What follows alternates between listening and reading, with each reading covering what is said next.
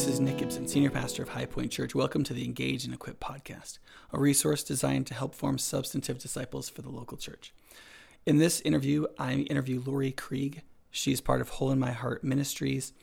She will be discussing being from a same-sex attracted background as an evangelical Christian from the Grand Rapids area. She's going to share some of her stories. We're going to talk about how the church can minister to people who are same-sex attracted, honor them, and understand some of their needs and their experience. And she'll also talk about what she calls mixed orientation marriages, which are marriages same-sex attracted people enter into openly with non-same-sex attracted people and have a family. And it's a fairly new phenomenon that people are sorting out, and she is herself with her husband Matt and their 2 daughters. So listen and enjoy, and hopefully this will help prepare you to minister to people. Hey everybody, I am really excited about the next 2 podcasts we're going to get to put out with Matt and Lori Krieg. The first one's going to be with Lori, and I came across some of Lori's material online when I was doing some of my research during my sabbatical. Lori's part of Hole in Our Heart, Hole in Your Heart. Correct me. Hole in My Heart. Yeah, it's all about ourselves there. You guys are in Michigan, Yeah. right? Yes, we are. And so Lori has done some really cool videos and some stuff on YouTube and so on, trying to explain to Christians what it's like to be same-sex attracted woman, it's like to be like that in the church, how Christians are and are not helpful in same-sex attracted people seeking Christ, following Christ, being part of the local church, and so on. This is probably not how you'd introduce yourself, but anyway, I found some of the things she said enriching. I wanted to get her on our podcast, and she very graciously agreed. So Lori, thanks so much for taking the time to do this. Yeah, thanks so much. I'm super glad to be here. Happy to talk with you all. So Matt has a counseling practice are you guys in Grand Rapids? Yep. So we are in Grand Rapids, Michigan, and Hole in My Heart Ministries is the mothership of what we do. And we have Caring Well counseling, like to care well for people. Mm-hmm. And Matt is the director of counseling there. And I'm the executive director of Hole in My Heart Ministries, which is a new role for me. So I'm excited about that. And so we speak, we write, and we counsel. I mentor some people who wrestle like I do or wrestle with other issues related to sexuality. And we're really trying to walk this difficult line of grace and truth well. Mm-hmm. You can't see her if you're listening to the audio of this. Lori is on the younger side of things. I won't be asking her age, but she's I'm younger a millennial, than me. I'll just say that. So yeah. So Lori, maybe you could start with, maybe you could tell us like a version of your background so people can kind of feel a little connected to you and understand kind of where you're coming from and a little bit of your story. Yeah, yep. Happy to do that. I grew up in a Christian home. It was a very normal home, except for the fact that I have 11 siblings. So there's a dozen of me running around, except, we're not all looking the same. But if you squint your eyes and look at our picture, we all look the same. I am number 9 of 12. And my dad was a judge, and he spoke and wrote a lot. And we were actually unfocused on the family. And our funny, big family story is when my dad was introducing us all to Dr. Dobson, and he forgot number 8 at the hotel. And so while he's going down the line, and then the hotel concierge is dragging in poor little Scott. And oh, whoops, we forgot one. So kind of funny to be here we are, and oh man, we forgot a kid. But I really enjoyed growing up with my siblings. It was really noisy, and I wasn't necessarily the center stage. I really preferred reading. I remember in 3rd grade challenging myself to read a whole chapter book a day. I'm looking at one actually right now. I'm at my house. Bobbsey Twins, Nancy Drew, all about it. But we talk, our ministry is called Hole in My Heart Ministries. And, Augustine says our hearts are restless until they find the rest in thee. And I had this ache in my chest for God throughout my life, as we all do. And even though I accepted Christ at 6, it just felt like I was always hungry for more. And I think that's a great hunger, especially when that hunger attaches itself to God. but as I'm like even reflecting recently, I'm just seeing how much of a lack of identity and a lack of like wholeness I felt, even though I had done the ABCs of Christianity at age 6, accept, believe, confess. But I was still hungry. And I remember like even at age 8, like looking down at myself as I envisioned all my siblings. I felt like all my siblings had a great identity, like the funny one, the athletic one, everybody has their like identity. And I looked down at me and I was like, I actually felt like invisible, like even less than whole, like not like vapor. And I knew I like needed God, but I didn't know how I needed God. And we, at our ministry, we talk about that hole in our hearts, and we actually put tangible words to that need inside, as opposed to just being like, what's the answer? Jesus! Like Jesus is the answer for everything. That was a really good Sunday school Jesus yell, by the way. That was good. Thank you. I'm channeling my 5-year-old self. I do. She's cute. But like how we actually have all of these inborn good needs for like nurture and to belong and to be seen and have value and worth. And those aren't like sexual words. Those are heart words. And I didn't know how God met those, and I didn't know how to meet those in healthy ways. And so like most people, I kind of grabbed onto identities.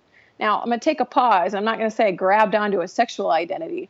I grabbed onto like people liking me, girls noticing me, guys noticing me, getting good grades. The problem with that is that's known as idolatry, and it's never going to satisfy. In that season of growing up, I also had this intrigue toward the same gender. And I don't like saying the word attraction, because when you're 5, you're not really like attracted. You're just like more interested in.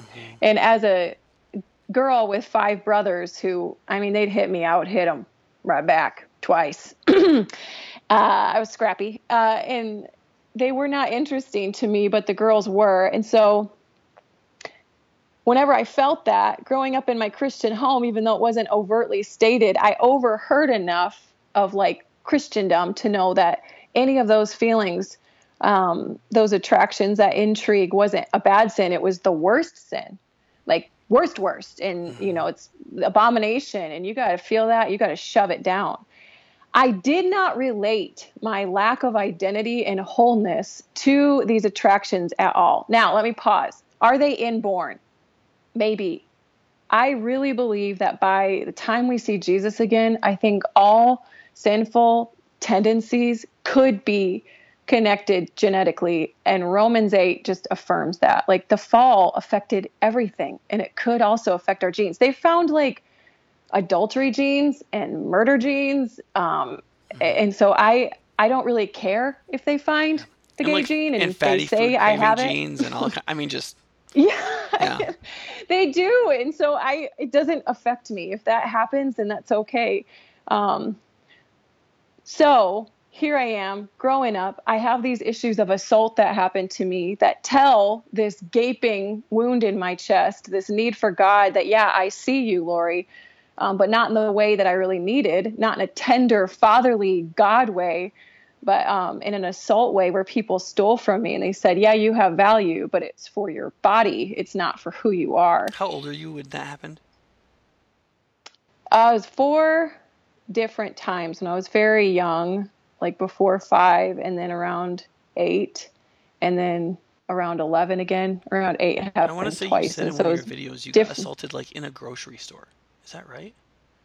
Yeah. Yep. So I was in actually like a dollar store, and I was just by myself. This was when I was 11, looking at toys, and a random guy came up to me and assaulted me. And I remember thinking after that happened, like, is this going to affect me the rest of my life? And I was like, no. And I just suppressed it. I literally didn't remember it until college. I didn't remember any of it. So all this hot mess, internally, need, assault, attractions, bam, now I'm in college at a Christian university. And at this point, my identity is pretty much a super Christian girl, like the type that's does all the things. I did all this stuff. And I did it as deep as I knew how. It came from a genuine place of love for God, love as much as I knew God. So I was the leader for chapel. I led small groups. And then all of a sudden my body started falling apart because, oh yeah, God made us holistic. And I was getting like 4 panic attacks a day. I move home. I'm still going to school. I decide the best option is to move out of the country to fix it. Because, right? Yeah, why Changing not? location Why not fixes just all move to your another country? internal Right. mess. Like Barcelona. know. Why not So go to Barcelona? Why not? Instead, I went to Oxford University. All right. Guess what? Oxford's hard, and my identity was based on how much I could achieve. So, bad choice, me. Yeah. So there I was, walking the streets of Oxford where they filmed, it's like the invention of Narnia and Harry Potter, and I'm walking around digging my nails in my hand, just saying, I hate myself. I hate myself. Okay, I will say this about Oxford. You've got to say this about Oxford. What? One of the only places in the world where the farmer's market is 85% meat. Like sausages and hams, right? In pasties or whatever, like where you have to meat, like bread covered meat. And a strange number of 20-somethings smoking. It was amazing how many British 20-year-olds smoked at Oxford. Yeah, I know. It's because, anyway, there's so much. So Oxford is hard. Yes. You moved to a different place. It didn't help. No, and it's ridiculous. So I move home and I decide 2 things. 1, I need God. Check. 2, I also need a tangible human person who can see me. And I still couldn't articulate all this heart stuff. I just wanted someone who cared about me.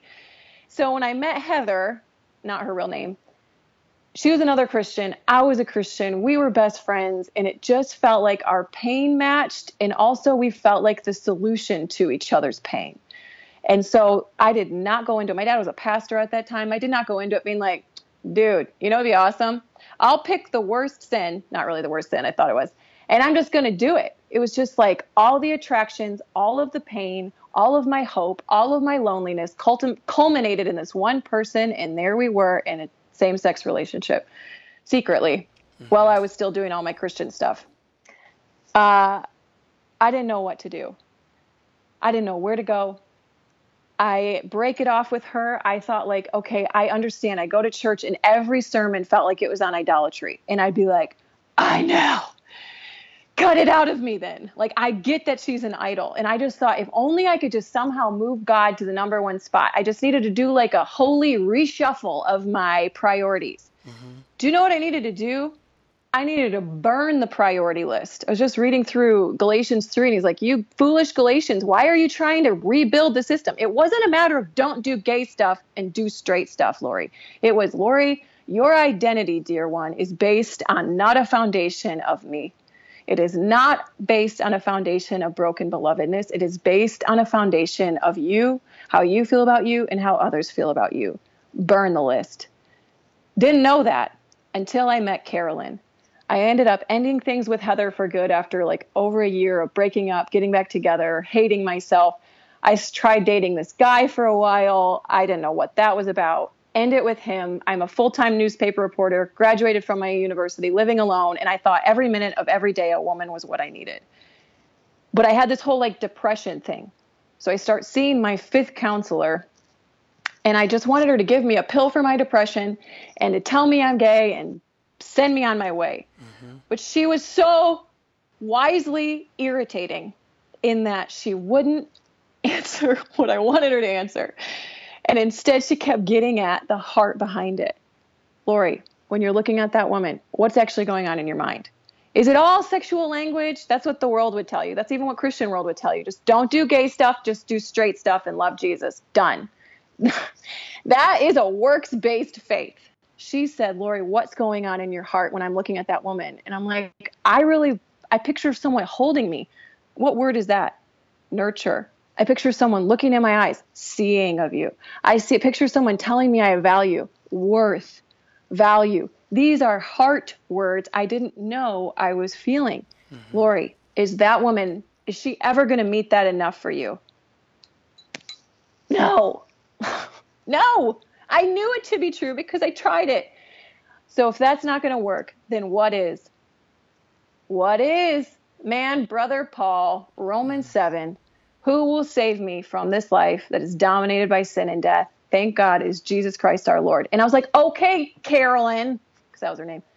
How do I do that? I've tried to be a good Christian. I've tried to earn all my stripes. And she is the one who said, burn the list, Lori. Burn the priority list and sink your roots down deep into the soil of God's marvelous love, as it talks about in Ephesians 3. And she took me on a journey, not of from gay to straight. She took me on a journey of an identity based on another human and on what I could achieve, and an identity that was now based on my daughtership, on my belovedness. And she taught me how to build that firm foundation that is in Christ Jesus our Lord through spiritual disciplines. She just taught me like monk stuff, like first century church, like lament and listening prayer and confession and worship and community. And I didn't have a clue. She didn't sit me down and be like, okay, now we're going to learn lament. She's like, you got a lot of pain from your childhood that you got to get up and out. Let's gut it out. Do it like David. So I did that, and all of a sudden I found it was working. And by working, I mean not gay to straight, but an identity based on Jesus Christ. And I started falling in love, not with a man, but with the one, with the man, the Father, the Son, the lover of my soul, who is mother, who has these, he's the creator of heavens and earth, the Alpha and Omega. And I saw that when I felt that, I desire that woman. Let's say I'd feel that instead of, I feel this, therefore I am this person. That's the solution the world gives me. Lori, you feel that, go get it. It's going to make you happy. Really? Is that really going to make me happy? I've tried it. That's not going to make me happy, but what is? Let's listen to your heart right now, Lori. I'm feeling like I have no value. I feel like I need to be seen. I feel like I need some worth. Is she going to meet that, Lori? No. Who is? Go back to my spiritual disciplines. Look at the word. Eat it. Let yourself feel the need, and then let the need meter meet it. And it changed everything for me. So I can get into how Matt got back into my life, but that is basically the beginning of the beginning, and how I live my everyday. I still struggle with same-sex attractions, but that process I just described to you, that's my like real life process. When I am wrestling with lust at like Matt and I, my husband now, we have a scale. If I'm at like a 6, 7, 8, Matt's not like, I'm the worst male husband. He's like, what do you need? And I have learned with Matt, when he is wrestling with heterosexual lust, instead of be like, I'm the worst female husband. Matt, what do you really need? And you know what comes tumbling out of our mouth? Not sexual language, heart words. Yeah, and so that's fairly universal, right? I mean, if you have same-sex attractions, if you're just, because our sexuality, even for, I mean, people think men's sexuality is really simple, and it may be more linear in a way, but it's still totally bound up with whether or not they're enough, or whether or not there's intimacy and all that kind of stuff too, right? Yes, the desirable. That's the one that Matt. So for me, my big core need, and we talk about this a lot, like what's the core need that's barking the most loudly? For him, it's often the desire to be desired. Is he just doesn't feel desirable, which that's not like has to be this animalistic sexual thing. It's like, am I worth anything? Like, does anyone like want me in their group? Like, and it's funny. We were talking about this on the last podcast we recorded with Steve and Matt, and they both wrestle with heterosexual pornography lust, which most men do, or many men do. And it's funny how both of them, when they don't feel like they belong, again, a heart word, with other bros, like it's funny how their lust increases, not for men, but they just feel like undesirable on planet Earth. Like they don't feel like they belong anywhere. And the enemy has got us twisted around in thinking that like pornography or whatever our eyes land on, that's going to meet that heart need. And God's like, it's me with people as the supporting cast. Do you feel like that's partly because human beings as like embodied consciousnesses, have like, there's like a visceral way to get at a need, and then there's like a more way to get at a need. So like you can feel empty and you can just eat whatever is in the cupboard, or you can like seek another way to feel full. And when it comes to feeling wanted, sexuality, like having sex, is like the most visceral way to feel really, really wanted. And so that's Yes. like you're right straight at the thing, but there's like these levels of human being that are just completely missed. And so it's the Yes. quickest payoff, but the shortest burn for payoff. And so you almost feel like Totally. when you're done, because you realize that I just ate all that ice cream, or I just did this other thing, and it's really Yeah. I'm right back where I was. Totally. Totally. And I just today was thinking a lot about how we don't let ourselves feel need. Hmm. Like we're so quick to pop the emotional Tylenol of whatever it is, the Snickers. Why wait? Why wait? I mean, you could eat a whole steak Hmm. dinner in an hour, but might as well eat 5 Snickers now. But like anything, sex, porn is but a click away. And so, but to actually Hmm. feel the need and like turn your heart to God, then when in a godly, God glorifying way, you eat that steak dinner or have, sorry, but sex with your spouse that God has brought Hmm. together, it's worship as opposed to consumption. It's Hmm. like a glorifying thing where you're like, oh, thank you for this meal, God. Like, thank you for this person that you gave me as a gift, as opposed to lust, like selfish. Like, all of it is a consumption to fill this need, as opposed to I felt the need, I brought it to God, and then anything He gives me is just gratitude I give back to Him.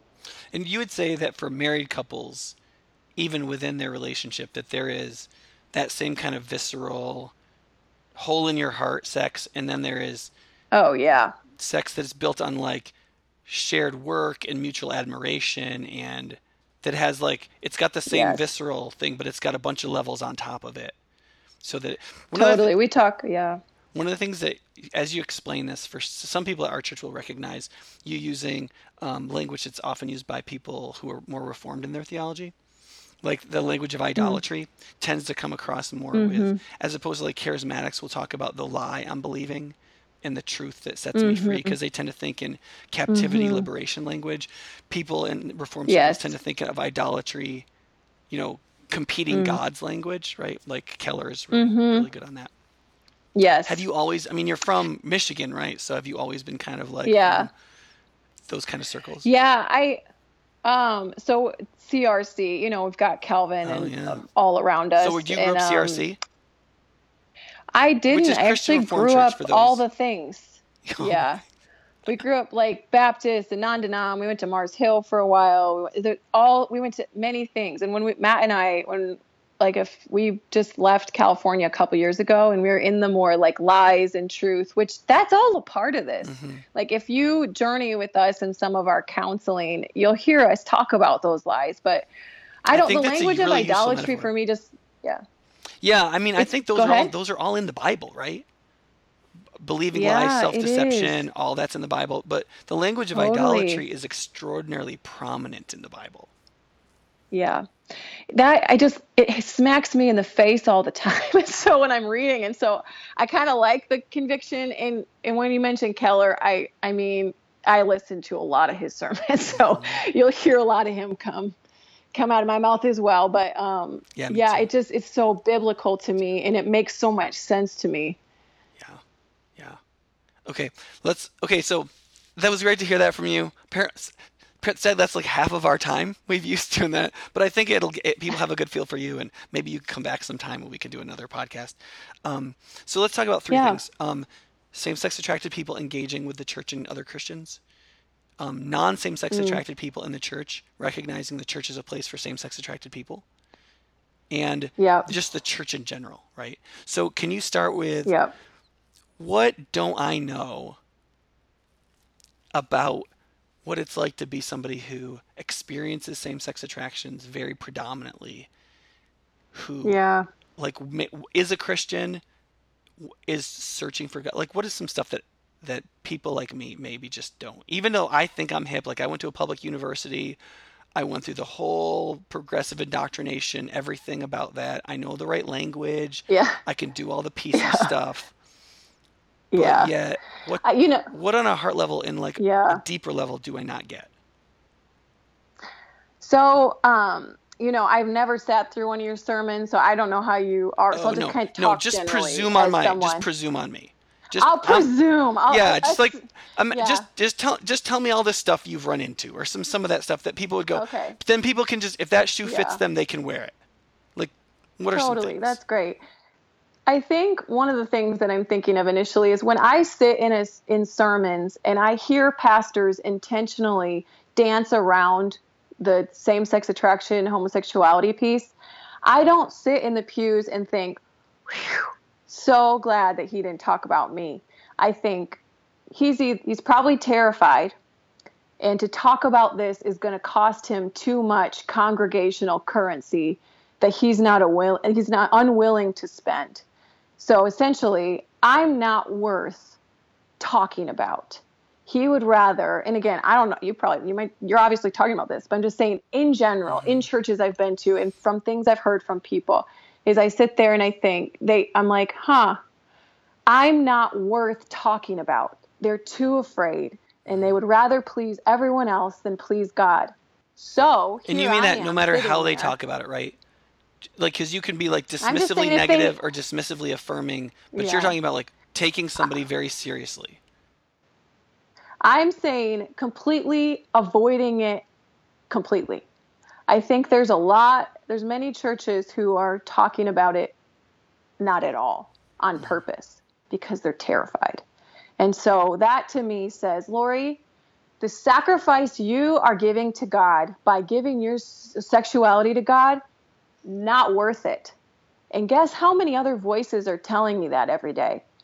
So many, so many. The world and Christianity, just come out and be who you are, or stop wrestling with that and be a good Christian like us, either extreme. And so I think for the pastor to take a posture like you're trying to do right here, right now, and like so many pastors I've met, our pastor, our senior, oh man, pastors I'm seeing start to lean in. It is telling, it's like instead of standing on the pew, it's like they're coming next to me and linking arms with me and saying, I see the sacrifice and I am going to stand with you and I am going to spend the congregational currency, even if people hate me for it, because I know people hate you for it, Lori.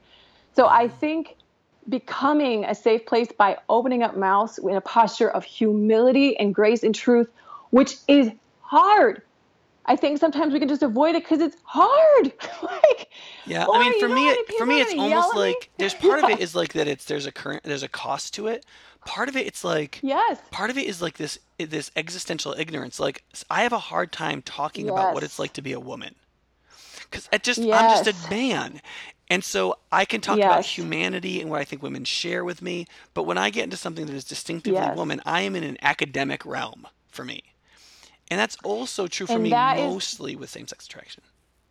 I've had same-sex so attractions in my smart. life, but never so predominantly it affected Mm, me on the kind of level where I was grappling with it as an identity. totally. Thank you for sharing that. And that, I think, is again, that's the posture of humility, grace, and truth that needs to be approached when talking about this conversation, which will bring me to the next point, which is get educated. And so as you're pursuing me, as you're reading blogs, as you're reading things on this, go to the conferences. Dr. Preston Sprinkle, who I'm on the board for the Center for Faith, Sexuality, and Gender, they're doing leadership forums all over the country, and they're talking theology. If you're, Mm-hmm. pastors and lay leaders, how many people have time to read all the things regarding this conversation? We don't have time, and it's just the lack of knowledge. It's like, I want to be educated, I just don't want to just run my mouth and therefore shoot my mouth off. Mm-hmm. And so I think to get educated and listen to people, and it's hard, there's a lot of different voices, but there are voices. Let's maybe take this piece and that piece and then approach again with a posture of humility. Lori, what do you That think? goes so far. Lori, what do you think are some of the positive things that people can say? Because, like, if you think about, like, biblically speaking, when people think about homosexual practice or same-sex attraction, they'll go to the Bible and they'll say, okay, Mhm. there's these 6 or 7 Mhm. passages. They're Yep. universally negative.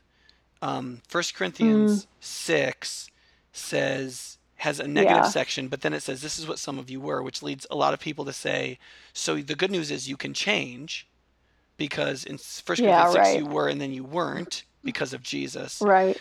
And yet Right. we'll talk about that whole question in a little bit, but like that seems to be the only positive thing. And so people don't know what positively to say it sounds like what you're saying is Yep. just get more generally theological about what's true about them as humans.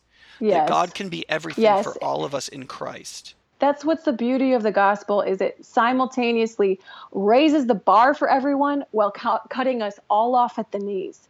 And so if we're going to talk about sexuality, homosexual practice, then let's also talk about heterosexual pornography addiction. Let's talk about all, like, when I was in a same-sex relationship, I was like, why am I the worst one? I don't understand. That doesn't make sense when I look at the Bible. I know. I will also say a theology of no is not, it's just not God. That's not Jesus. So what I have been studying a lot is John 17 and Ephesians and Galatians and Colossians about oneness. So we look at our, however somebody wants to identify, gay brother and sister or single brother and sister who's straight.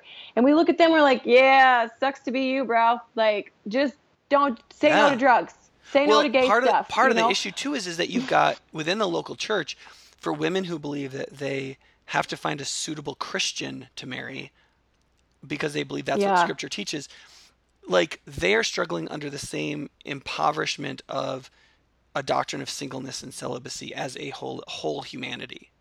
Because I think that's a huge part of why pastors don't talk about it who are married is that I think that we lose our nerve to look another human being in the face, especially a young one, and especially male young ones, and to say, Matthew 18 says that, look, there are some of us that we're not going to be married and have these kinds of relationships, but we can be fully given in our lives to the kingdom of God. And God is calling you, if you don't find a suitable spouse of which you can form this family and marriage, that you can be single and you can be completely human like Jesus was. I just feel like I feel this in myself. Like I think of myself as like Mr. Nerve. And I feel myself lose my nerve to look at a 22-year-old young man and say, I don't have an answer for you other than Jesus. Jesus was a fully human, single, celibate man. Totally. And so we're basically saying Jesus' life must have been terrible. Paul's life must have been terrible.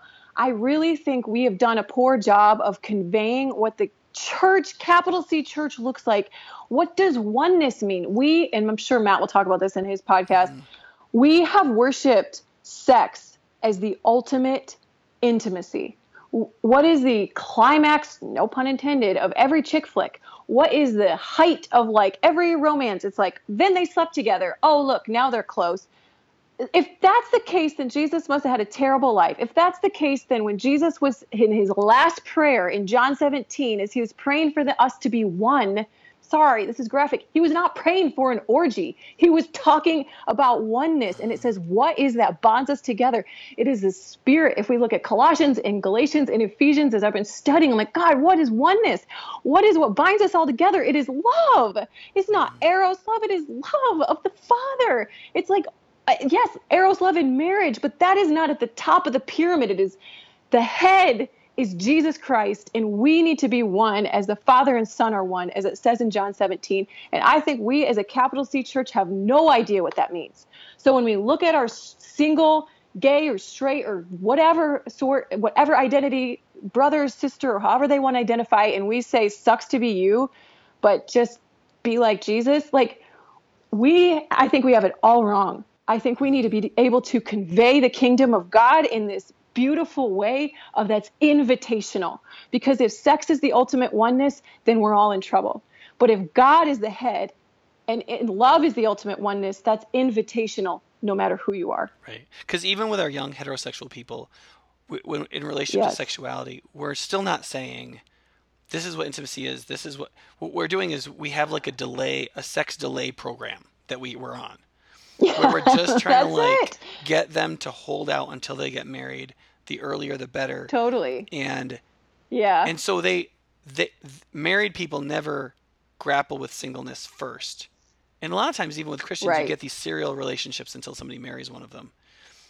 You know what I mean? And I think, and I've had other people tell me, especially same-sex attracted single friends that are my age, that the church's partly because of secularism, has kind of lost its its grasp on like covenantal friendship. Is it Wesley Smith that wrote, like he wrote on same-sex Wesley Hill, attraction? yep. Yeah, Wesley Hill, Yep. yeah. And then like his next book was like Yep. on covenantal friendships, because he recognized Yeah. that was the next step, that if you were going to have profound non-sexual intimacy in a life where you didn't marry, Well, and what covenantal did we friendships talk had to about be in the the answer. beginning?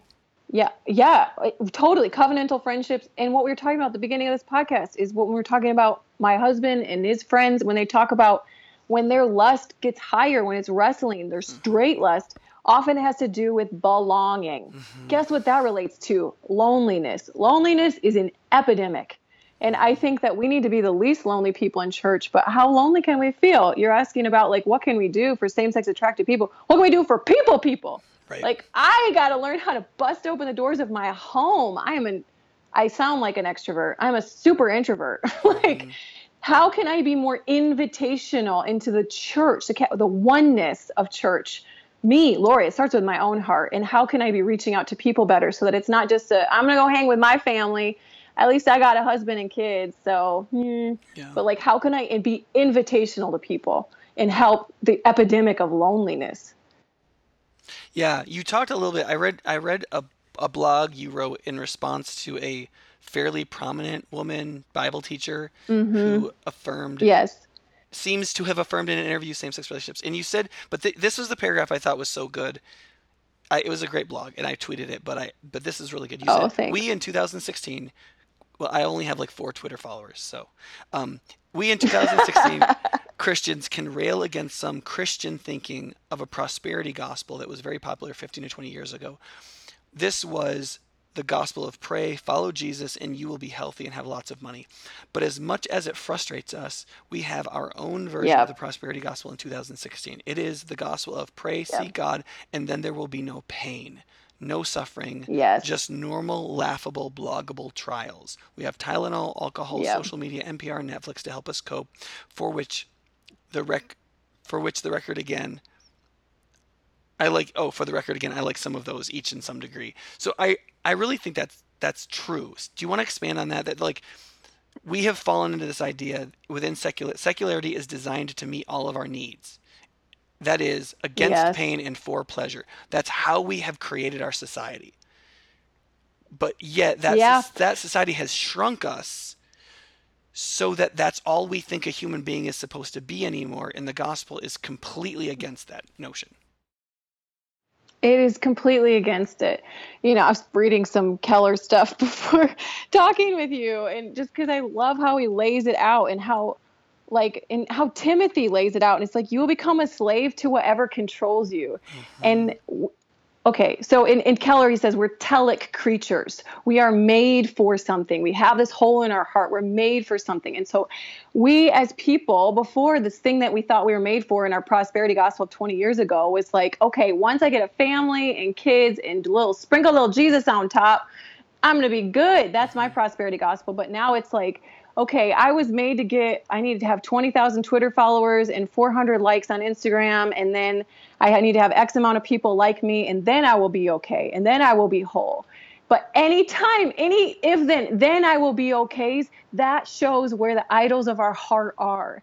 And anytime we have the if-then statements, like that is going to reveal what we are truly worshiping. And so I'm like, the only true worship, the only true thing that we can addict ourselves to is God. And again, it's not a matter of don't do bad stuff, just do Jesus stuff. I did that in high school. I did that in college, and my body fell apart. It's a doing away with all of it. It is a letting ourselves feel our need. We don't let ourselves feel need. We don't let ourselves feel any pain. When I notice this in myself, I start to feel anxious. I start to feel bad about myself. Do you know what I do? I pick up my phone. Do you want to know why? That's an instant dopamine hit. That's a morphine hit. I want to see if people like me. That's all we're doing. Instead of letting myself feel need, let my feet, I envision my roots, my feet going down into God's love, and my mind focused on Him. I set God always before me. He is at my right hand. And so we as millennials, we think we are superior. We think we are superior with our superior knowledge and our we don't need money. We just need likes. That's superior. That's a better idol. Yeah, they're like, we're so not worldly. And you're like, But yeah, I just spent like 400 hours on my hair and my mustache cream. And you know what I mean? Like and I do it too. As I am but it pointing was, the finger, I have socially three just fingers pointing back at mustache me. cream, you know. Yes, it was. Yeah, right. It I was fair saved a trade. baby whale. Hmm. Right. Hmm. Which is good, and it is God's earth. But if saving baby whales is my identity, if my mustache cream is my identity, if the Instagram likes, any of it, God calls it all rubbish, worthless rags. So we could keep going, I'm sure, forever. Most people who experience same-sex attractions have some point, if Yeah. they were a Christian before, right? They grew up Christian, especially. Mm, There's some point where they go back to mm-hmm. the Bible and they go, "Hey, are the progressive Christians right? Like Mm-hmm. maybe like we got this all wrong."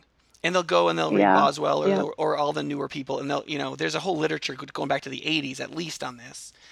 So Mm-hmm. like, did you have that phase? Like, at what point did you go, "Oh, it turns out that the Yeah. what the church has taught for 2,000 years, actually, or 3,000 years, is right.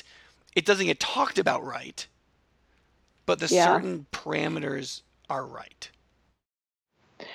So there's been several times that I've done the whole like look myself in the mirror. Like even while married, I think we all have those moments where I'm like, was I wrong? To be very vulnerable with you. Mhm. And here's the My deal. wife has had those I came moments to too, Christ, Lori. right? My husband too, right? Yeah. Look at for real. And our spouses of us, good grief. Like, was it worth Yeah. it? Oh So my you're Lord. talking to somebody who said in Um, front of his church last year. So I had this conversation with my wife where she said, "I wish I didn't marry you." And this is yeah, there what you our go. marriages looked like for the 5 months following that. And it for a lot of people, there were some people who were like, "I don't need to know that," and there's some people who were like, "That was very helpful that you said that because we've had that conversation too." Yep. You know. So anyway, yes, Totally. I everybody appreciate the has buyer's vulnerability. remorses, but like sometimes same-sex attracted people, like they're at least tempted to say maybe committed relationships that are follow all the Mm, parameters of family in the Bible and right. companionship and shared, like all the things Right. marriage is getting at. Maybe if our Yeah. relationship got at all those things ethically, it would be the same. Right. So here's the problem with God, and I put problem with like a little like, Right. wink emoji. A little, yeah, Yeah. problem is when I said yes to Jesus at 6, did the ABCs of the gospel. The problem is God is real. And like, as much as I didn't get it all, and I still don't get it all, good Hmm. grief. Probably in 30 years, I'll look back and I'll be like, boy, how little I knew of God. But when I was 6, I knew God was with me. Young Hmm. age. It was just so, I knew he was with me. So even when I was with my girlfriend in this same sex relationship, it was so annoying because as much as I tried to squash it down, the spirit of the living God spoke into that hole in my heart and that I couldn't quiet, that said, Lori, I have something better for you. It wasn't the judgmental voices I thought that I spoke really over myself that were like, you're the worst Christian and I hate you. That wasn't God. It was, Lori, I have something better for you. I have something better. There's another way. It wasn't straightness. It was God. It was him. So did I have those moments? Yeah. And I'm grateful I didn't really like go through all of this now. It'd be really hard because there's so many people who are trying to flip it around. But I'm telling you, no matter how many people try and flip it upside down, when I read it and when I read what I think are some of the wisest people, like to people, Preston and friends, like if you read those things, that is convincing of my head. But there's nothing so convincing as a spirit of the living God in me just whispering, I have a better way. Yeah. Okay, so there's probably two more things I'd love to talk about, and probably only one more thing we can talk about. So Okay. let's talk about the what you are in yourself and counsel people about, which is a um, Orientation. mixed orientation marriage. So like one person in the Yeah. marriage has predominant or at least significant same-sex attractions, and the other person is Yep. what we would think of as traditionally heterosexual, and they marry each other. Right. Can you give us a Yep. category for that first? And then under what circumstances a same-sex attracted person might think about that, and under what circumstances a heterosexual attracted person might consider that. Yeah. Or do So what whatever do you mean by want with it. category to give you So like some people are a like, category wait, for you that? can't do that. So okay, what I was Oh, taught yeah. in the 90s going to college was basically this. Yeah. If somebody with same-sex attractions marries somebody who's heterosexual, they're Yeah. just like pushing something down and trying to fit in, and eventually they'll like run off with something and implode their family and leave them, and Yeah. like they're just putting off the inevitable, right? And they can't be Totally. happy, Totally. fulfilled, or whatever. Yeah. And Totally. but yet it seems like just in the last 10 years there's been this kind of like Yeah. new version of that, which isn't like I'm repressing myself. No, I'm out. I'm being totally honest about this. And yet there Yeah. are certain Yeah. things that I want other than that it can only be found within this context. Totally. So a lot of areas we could go there. I think, essentially, how did I know that it was right for me, and how did we decide that it was right? What really helped was doing that heart work. I think if Matt and I had gotten married when I was like, okay, I dated this girl and then I started dating Matt and then I thought about marrying him. We've both talked about it. I don't know how we would have lasted, because it would have just been replacing one thing with another, and all the brokenness still would have been there. I didn't do any of the heart work. I didn't know any of this stuff. So had we done that, I don't think our marriage would have survived. However, after doing this, like, oh, I'm not a special form of broken. I'm like a normal broken person with this type of brokenness. And so is Matt. He's a normal type of broken person with his type of brokenness. And so what Carolyn wisely said is, I was like, how is this going to work, Carolyn? Like, look at me. I still wrestle with shame. I think that's one of Satan's biggest lies is you are the worst one. You're the worst sinner in the room. Right. I still wrestle with that. And she's like, Lori, you don't need to figure out how to be married, period. You, Lori, need to figure out how to be married to Matt. And so that is going to look different. Even if Matt and I were super straight, we would still have to figure out, Lori, how do you be married to Matt? And then let Jesus work out the gospel in your life with your supporting people around you. So I am not a proponent of following the script I followed. I am a proponent of submitting all of our lives to Jesus Christ and being like, how do you want to both refine me and gift me? And for me, Lori Krieg, he has chosen the path of marriage to be the area where he both refines and gifts me. And because I honestly think I would get way less refined if I was single. I think that's probably what I would.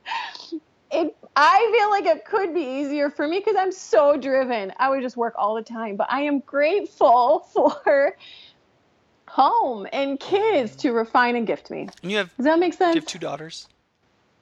Yes, little Gwen and Juliet. They're almost 3 and 1.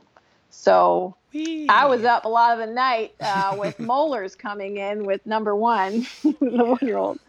So if somebody were to come to you and say, "Hey, I'm considering getting into a mixed orientation marriage," what would be the first couple questions you'd ask them? I'd be like, okay, well, how much have you thought about this? What are you nervous about? What are you excited about?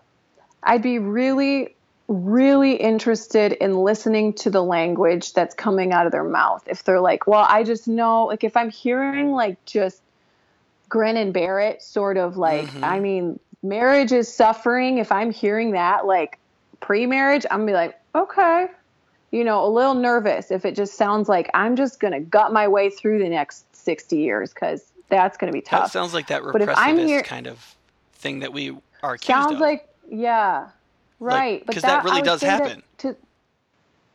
Well, and I think about, in contrast to Matt getting married to me, I didn't know he was still wrestling with pornography addiction.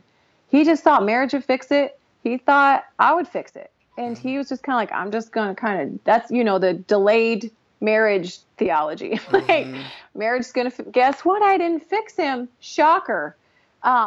Nor he me. And so if I hear in someone's language something that's really like external, like we're committed and we're just going to commit and commit. If you will get to a point in the marriage, probably around year 7, where you're you're going through the fire and you're holding on by the gold on your fingers, and you are both seeking Jesus, and you let the storm bring you to a new level of depth.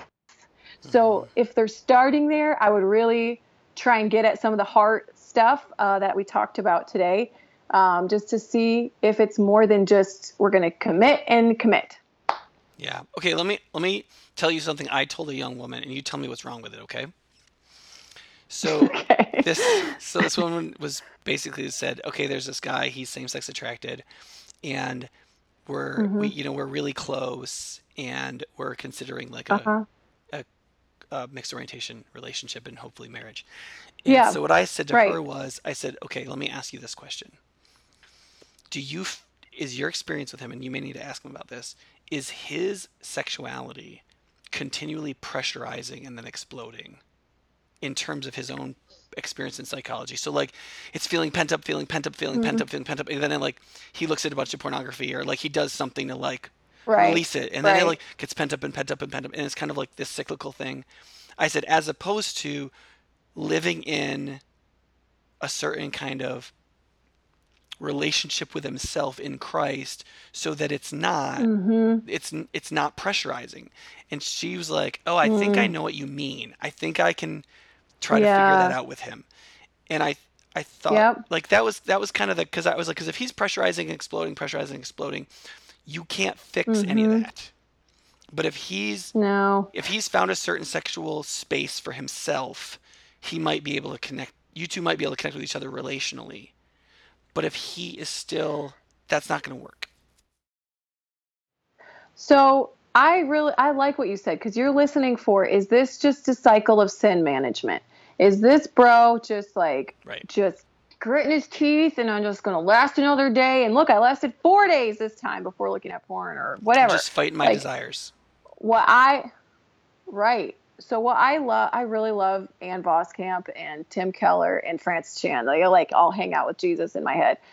What I love, what she said in The Broken Way, is she said, we want to live our lives like our spine and our arms. There is a cross inside of our bodies if we just reach our arms out.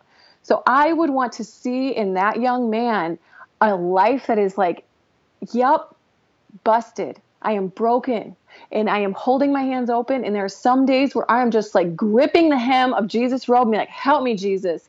But I am living with arms open to people who are involved in my life. I'd want to listen for people who are like in their circle.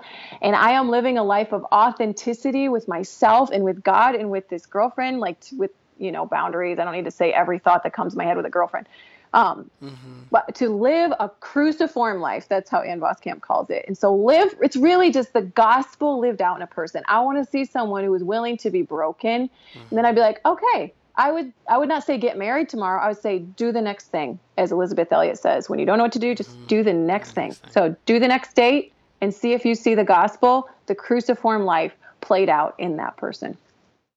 Lori, this feels like one of those conversations that's just barely getting started. For me. So hopefully if you guys are in Madison soon, you and Matt and Lexi and I can all find a pub or something. But so Lori Krieg, for those of you guys listening, Lori Krieg, Kreig, Hole in My Heart Ministries. I before E except after C. Oh, I misspelled it. For some reason I'm reading it off my paper as though it's right because I typed it. Krieg. Yeah. There you go. And also Preston Sprinkle. What's the name of that ministry again? Centerforfaith.com. Yeah. So if you look at their, what's the video website that's not YouTube? Vimeo. Vimeo. Yep. And look up Dear Church, I'm Gay. Yeah. Dear Church, I'm Gay. Lori's in that video. And that's a cool place to find some stuff. But Lori, I just feel like we'll probably have to talk again, and people just have to wait till then, I guess. Yeah. So thanks so much for taking the time, and this has been fun for me. I hope it's fun for you. Yeah, it's been awesome. Keep on keeping on. You guys are doing great work.